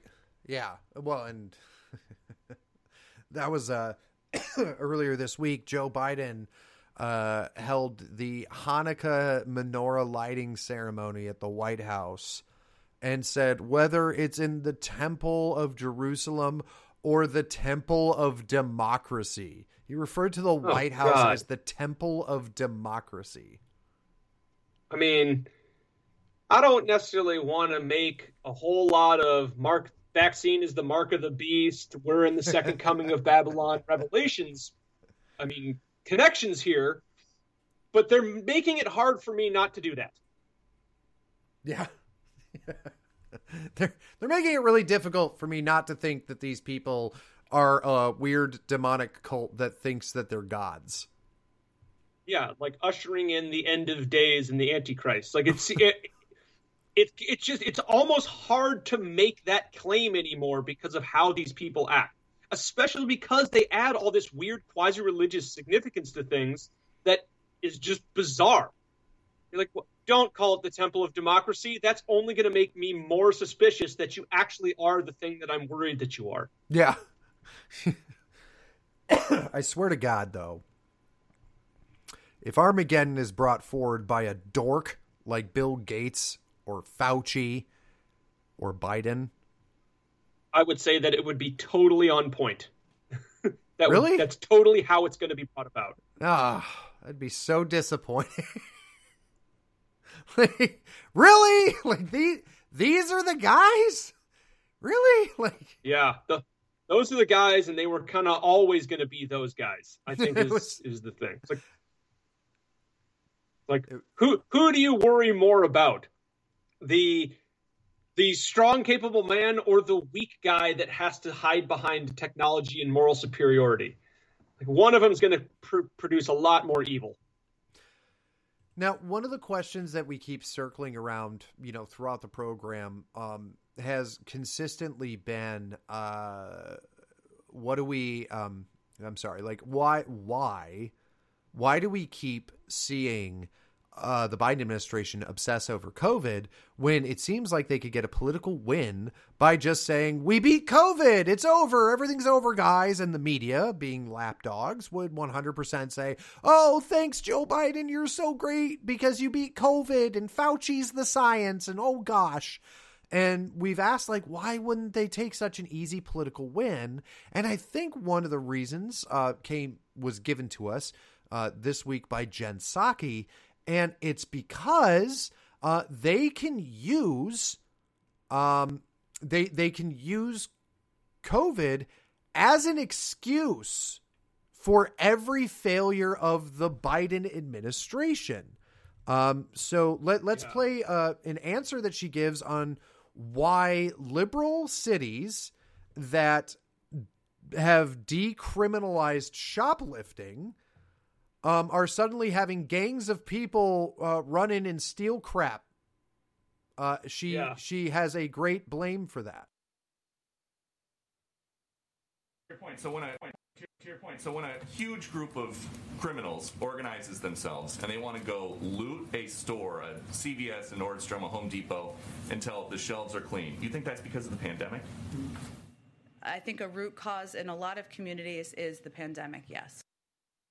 Oh. It's the pandemic. It's not your George Soros-funded DAs that decriminalized crime, that defunded the police, that made it so that it's now essentially illegal to arrest somebody or illegal to hold anyone accountable unless they commit a serious felony, which is real and has happened across most of the country. I have a friend who's a police officer in Denver, and he routinely tells me his frustrations because Denver passed all of these police reform bills. And now if someone is shoplifting, if someone is doing anything short of a serious felony, all they can do is write them a ticket and a court summons. All they can do is write them a court summons.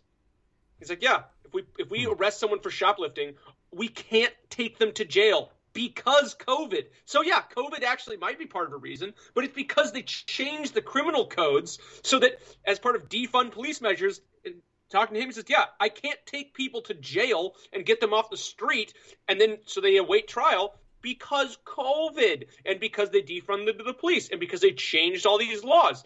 And he says, well, if someone is shoplifting, all I can do is write them a court summons. You know what happens if they don't show up to court? They get a fine. You know what happens if they don't pay the fine? They get another court summons. And round it goes because the only way that he can drag someone into jail and force them to be accountable is if they commit a pretty serious crime. And none of the and this is just it puts him in this cycle where it's like, yeah, there's people with there's homeless dudes with multiple thousands and thousands of dollars of fines for failing to appear to court, but none of that is necessarily a serious enough crime that warrants them getting arrested. Even if we arrest them for something else, we still can't take them to jail for all of this other stuff because it is not checking the box of a serious enough crime that I can actually take them off the street. And that's happening in almost every major metropolitan area. And that's why there is this huge upsurge in essentially low-level property crime, where there's rushing into stores, stealing everything, smashing windows, but it's not technically a serious enough crime that the police can actually do anything about it. The police want to do something about it, but they can't because the DAs and the city councils have passed all of these defund the police measures that makes it impossible for the police to protect people and businesses. Well, what I find to be amazing about that is so Jen Psaki blames the pandemic. I'm left wondering, well, okay, so they're not stealing food. They're not stealing basic items. They're stealing TVs and things like that. Right? Yeah. Yep. So they're stealing for income, not stealing for sustenance. Exactly. So explain that to me, right? Yeah. And Democrats will defend this because, well, I'm sure times are tough, and they just, at the end of the day, Democrats hate the idea of people being mean, and especially being mean to minorities, and so they will come up with every possible excuse in the world to make sure that minorities and criminals are not held accountable for any of the crime they actually commit. Because they'll go, well, but it's so mean that we arrest black people when they commit crimes. Like, well, yeah, because they're committing crimes. It's like, I guarantee you, if a bunch of white people ran into a store and stole everything off the shelves, a bunch of liberals would go, that's awful. These white supremacists are destroying our nation. But when the crowd is diverse, they will do everything they can to make sure that those people get away scot-free. Right. Well, and that's been a thing. There are videos all over of just because places like San Francisco, you do not get prosecuted for shoplifting. And so people are shoplifting. They're just stealing things and running away with them. Wow. Big surprise. But of course, the Democrats are going, no, it can't be us. It's certainly not our terrible position of lawlessness and, let's not prosecute anybody. Yeah, it's not our policies are a complete and utter failure, because their policies are all based on our policies, based on like ultimate morality and good, that we're going to help people so much. It's never that those policies were wrong or misguided, because we've all been saying that they were wrong and misguided the whole time. The worst thing for the left, the worst thing for these people is for the right to be proved correct. Oh, yeah. That's what they can't have. So they were willing to do anything so that the right can't be proved correct. Well, you know what they probably define? And that's kind of, I think, what this all ends up being. Is I don't want to have to admit that all of those evil, racist Nazis were actually right when they said that doing this would result in a terrible place to live. And that's they can't abide that. Like, no, it's got to be something else. It's really our white supremacist legal system that's making these people, driving them to crime. Honestly, I'm sure that's it. It's COVID. Oh, it's COVID driving these poor people to commit all these horrible acts. And if it wasn't for COVID, if it wasn't for white supremacy, then they would be peaceful, fully functional societies with houses and careers. They would be doctors and lawyers if it wasn't for white supremacy. Well, you know how they define the right wing getting proven correct, right? How do they do that? It's a threat to democracy. That's very true. Yeah.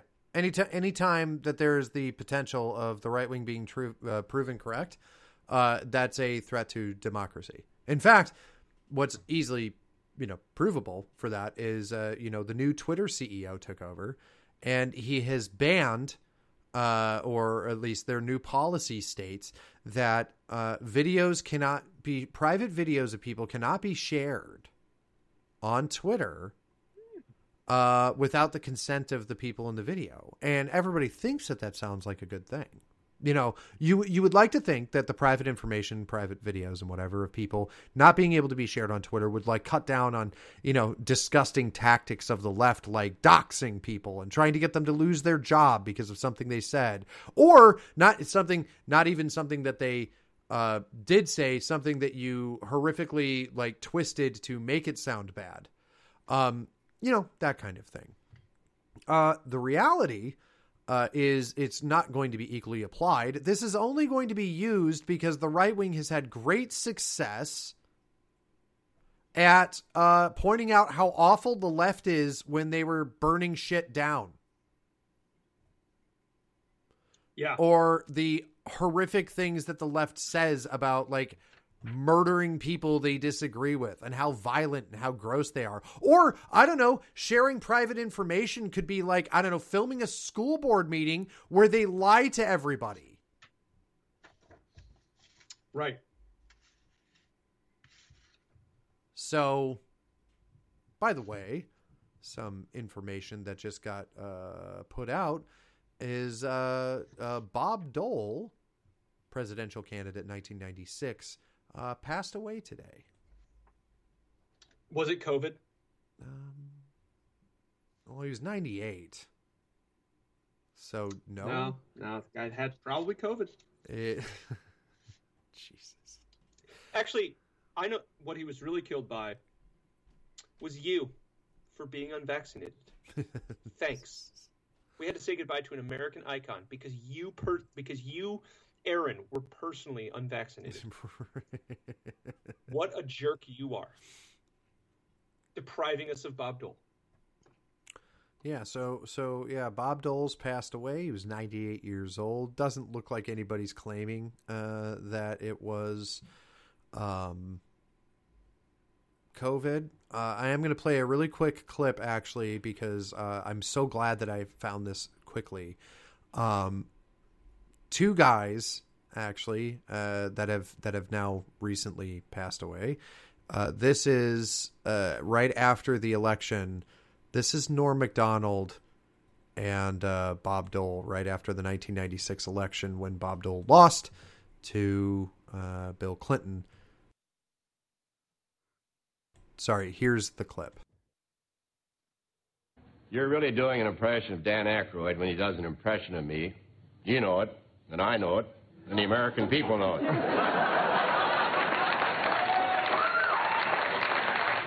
come on now, Senator. It's a great impression. Listen to this. Come November 5th, a lot of people are going to be surprised by Bob Dole because Bob Dole's going to win this election. Doesn't sound a thing like me. First of all, I don't run around saying Bob Dole does this and Bob Dole does that. That's not something Bob Dole does. You're really doing an impression of...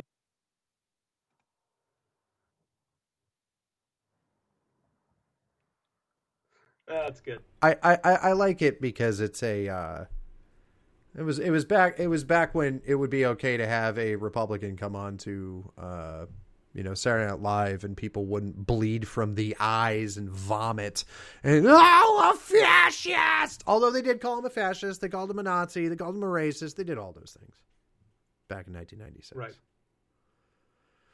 So, anyway, so that happened. I don't know what kind of reactions people are going to have. I didn't know a lot about Bob. I was young, you know what I mean? I was like 11.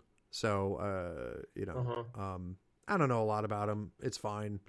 I'm sure we're going to hear people from both sides talk about good, bad, and in between. I don't particularly care. 98 years old. It's great. Senator from Kansas. It's pretty cool. That's really it. He was a senator. He ran for president. He lost to Bill Clinton. Good for him for trying. So, yeah, I don't know how the hell the Republicans lost to Clinton after the Monica Lewinsky scandal, but here we are. So leave it to Republicans to figure out a way to lose. To what is it? Snatch defeat from the jaws of victory. From the jaws of victory. Yeah. Like, I just want the GOP to be my pallbearers so they can let me down one last time. Yeah. Now, so one of the other funny things that I saw this week that I have to bring up is this graph that was shared by the Democratic Congressional Campaign Committee, which I feel proves that Democrats know, or at least believe, that their supporters are all idiots. So let me explain. This graph is titled U.S. Regular All Formulations Gas Price. So it's the average gas price in the United States. And there's a line. And it shows the line doing a huge curve down between November 22nd and November 29th. So in a week, this massive decline in gas prices. And the tweet said, "Thanks, Joe Biden."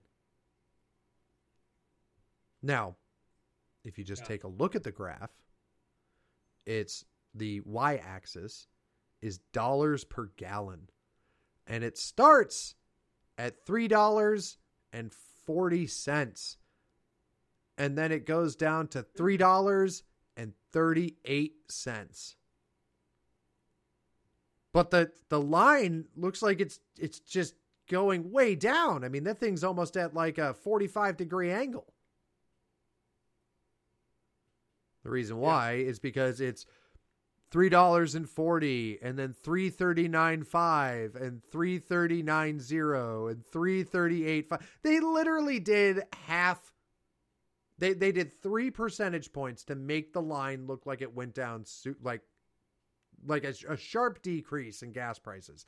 It was 2 cents. 2 cents.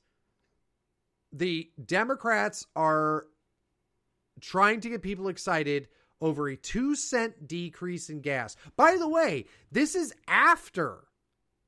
well after they opened up the strategic reserve. So we're supposed to thank Joe Biden that he opened up the strategic reserve of petroleum, and it decreased gas a whole 2 cents. Yeah.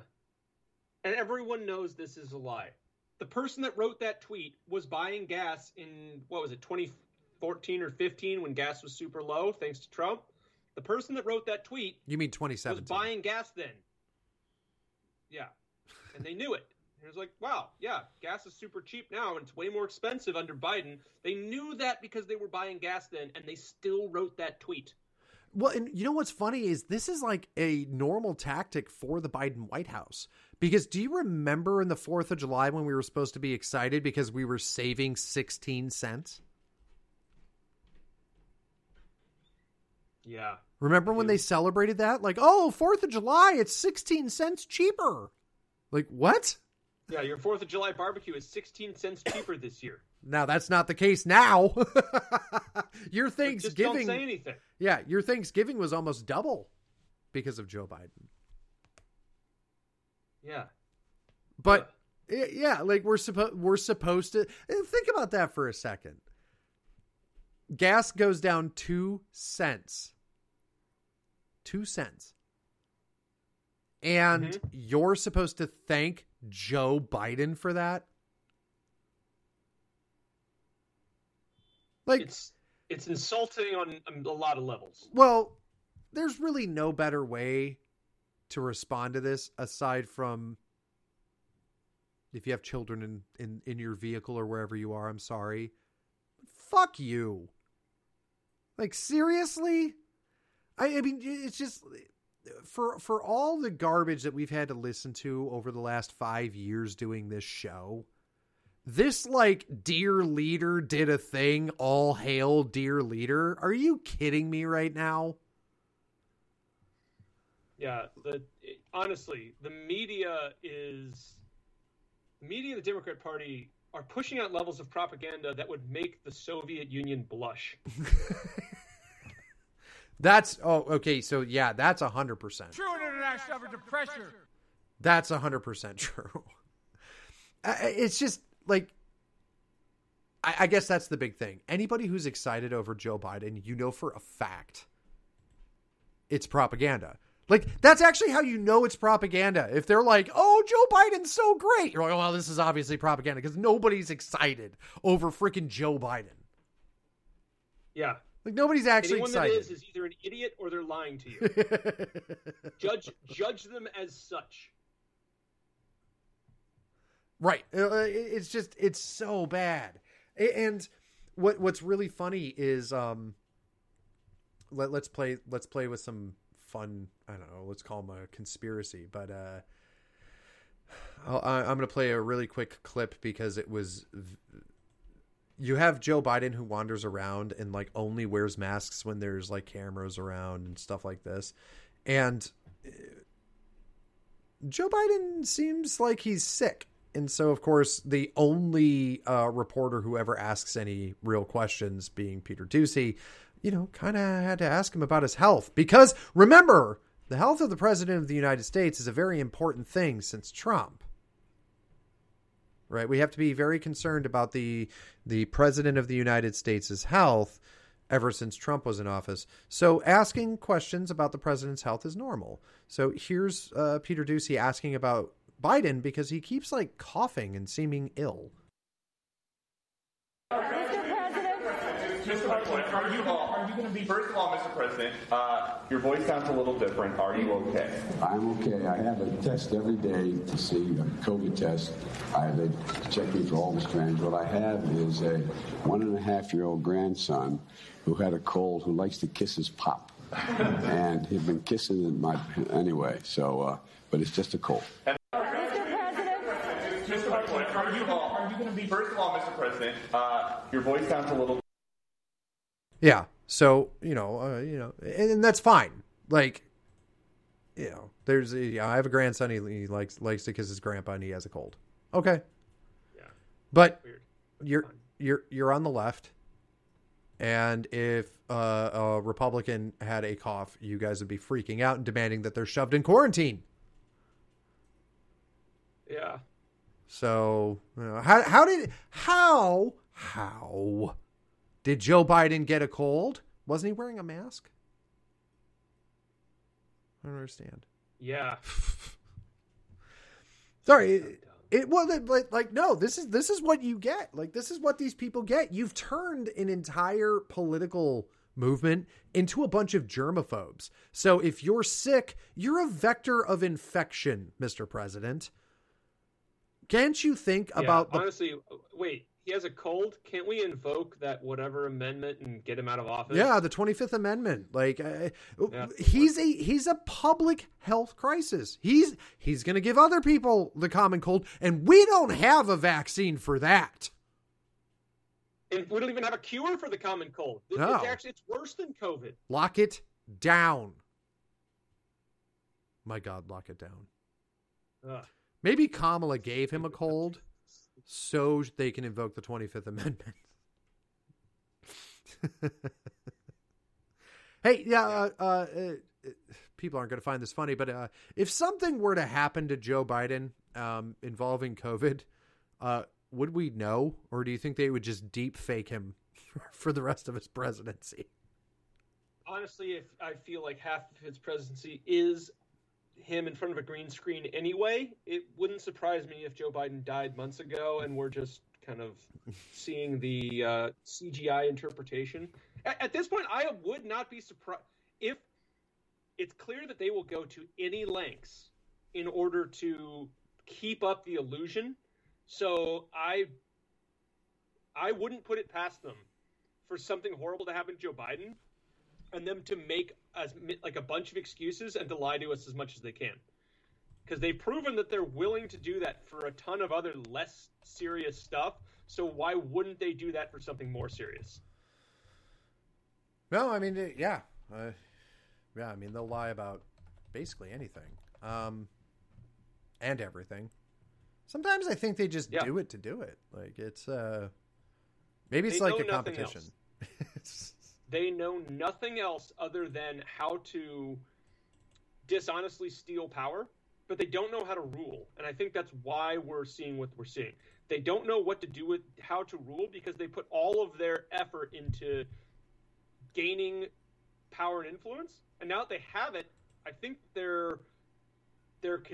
don't know what to do with it because they obviously cannot embark on any program that unifies the country and goes forward doing anything productive. All they can do is keep doing what they've always done, which is amass more power and control.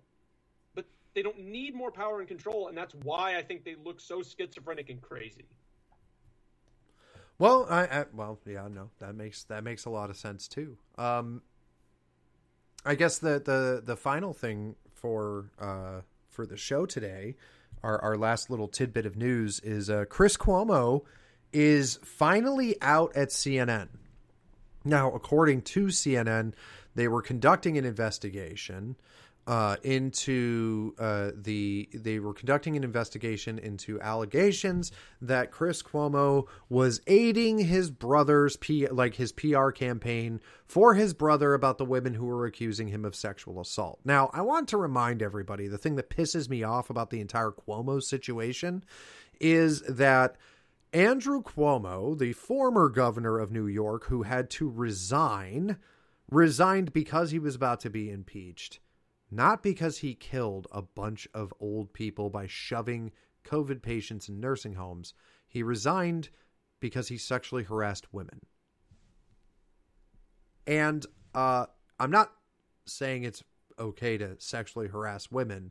I'm saying that I think killing a bunch of people should probably have gotten him out of office before allegations of sexual harassment.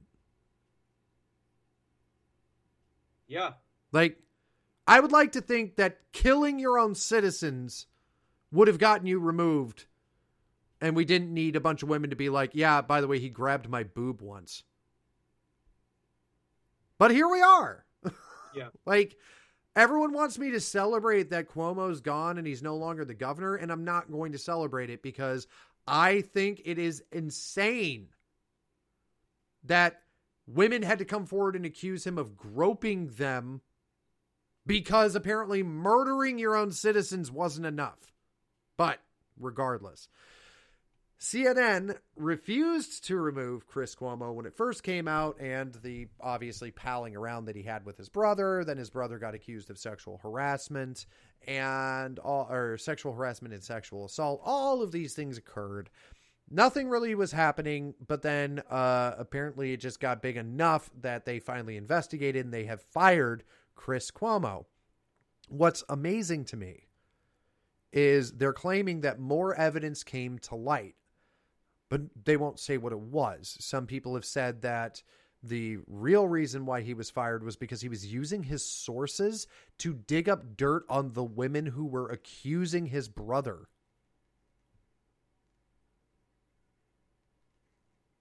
Oh. So he basically had an operation out there to find as many like things about these women so they could malign them, which, by the way, is a normal Democrat tactic. That's exactly what they did when all those women were accusing Bill Clinton, like Juanita Broderick, who was raped by Bill Clinton, was basically called a trailer trash. And Paula, whatever her last name was, Paula Jones was given like 8 million, 80 million, I can't remember, millions of dollars by Clinton in a settlement. And Hillary Clinton is on record saying that, that the right-wing media basically was dragging a dollar bill through a trailer park to find her as an accuser. So that's normal. Yeah. But something that I have to note, can you imagine being Chris Cuomo right now? Because Jeffrey Toobin still works at CNN. The guy who was jerking off on camera during a Skype call, he still works at CNN. But That's got why fired. I've always maintained that Chris Cuomo's fall from grace here is not because of the reasons they say it is. They've covered up far worse things from far worse people. Yeah. So I have to wonder why now and why Chris Cuomo? Do you have any assumptions, or not assumptions, but do you have any any thoughts, like what potential there might be, what you think it might be? I think it's that he either revealed himself to not be trustworthy to the people that kind of are the power behind the throne, or he did something even worse and they had to shuffle him off, or maybe he was allied with, I think it's palace intrigue probably more than anything else. He was probably allied with somebody that somebody else wanted to intimidate. So like, okay, well, we're going to get your guy fired, and that's going to prove that, millionaire or so-and-so needs to play ball or something like that. Or do you I think it's for sure, it is 100% not for the reasons that they're saying it is. Right. Like this is obviously a treaty of sorts, meaning like, or he was doing something way worse and they're like, we need to get this guy out of here. And okay, we'll manufacture some women and some other stuff to just get him out of here before this blows up. Also, there's the whole Ghislaine Maxwell Jeffrey Epstein trial going on. Oh yeah. Named that somehow, you would not want him to be part of CNN. Well, so the Ghislaine Maxwell trial, that's going on, or Ghislaine, or whatever you call her. I feel like it's a trap to call her Ghislaine. So yeah, the day that the Ghislaine Maxwell trial kicked off, the CEOs of Twitter, Walmart, and CNBC all resigned. That's definitely not weird. The super rich guy that had a pedo island that flew like people like Bill Clinton and Bill Gates out to, and then all these top CEOs. Oh, and Jeffrey Epstein's job was managing the finances of millionaires and billionaires. Yeah. So he had the crazy pedophile island, but he also was monetarily tied up with a bunch of very wealthy people. And there's a lot of pieces to that puzzle, and pretty much at this point, I'm willing to believe almost anything about it. He was also tied up with the Mossad and intelligence agencies. It's like there's a lot of pieces to that puzzle. Yeah. And now, to be fair, that's not super uncommon for the ultra wealthy. No. But what is weird, ultra wealthy and intelligence agencies to essentially be laundering money through each other and getting everybody making lots of money under the table, and probably also a fair amount of blackmail involved. That is totally on par with all of them. Yeah. There are financiers of intelligence operations. It's a known fact, right? Stuff gets declassified, you read about it, and then you're like, oh, that was in the past. Like they're going to give up on something that works. What is notable, as crazy as it is with this indictment of Ghislaine Maxwell, you do have people like Bill Clinton named. You have people like Bill Gates named, Harvey Weinstein, Beyonce, companies like Sony, Disney, Miramax, Def Jam Recordings. Like, this is huge, which, by the way, you're not allowed to know about. Oh, because the judge in the case said, this is too inflammatory. We can't have these details be made public. Additionally, the lead prosecutor of the case is James Comey's daughter. Yeah, certainly not weird. So I'm about 100% sure that justice is not going to be done there because the prosecutor is James Comey's daughter. The judge in the case is some far left Democrat that's associated with the Clintons somehow. The whole thing really stinks. Yeah, no, absolutely.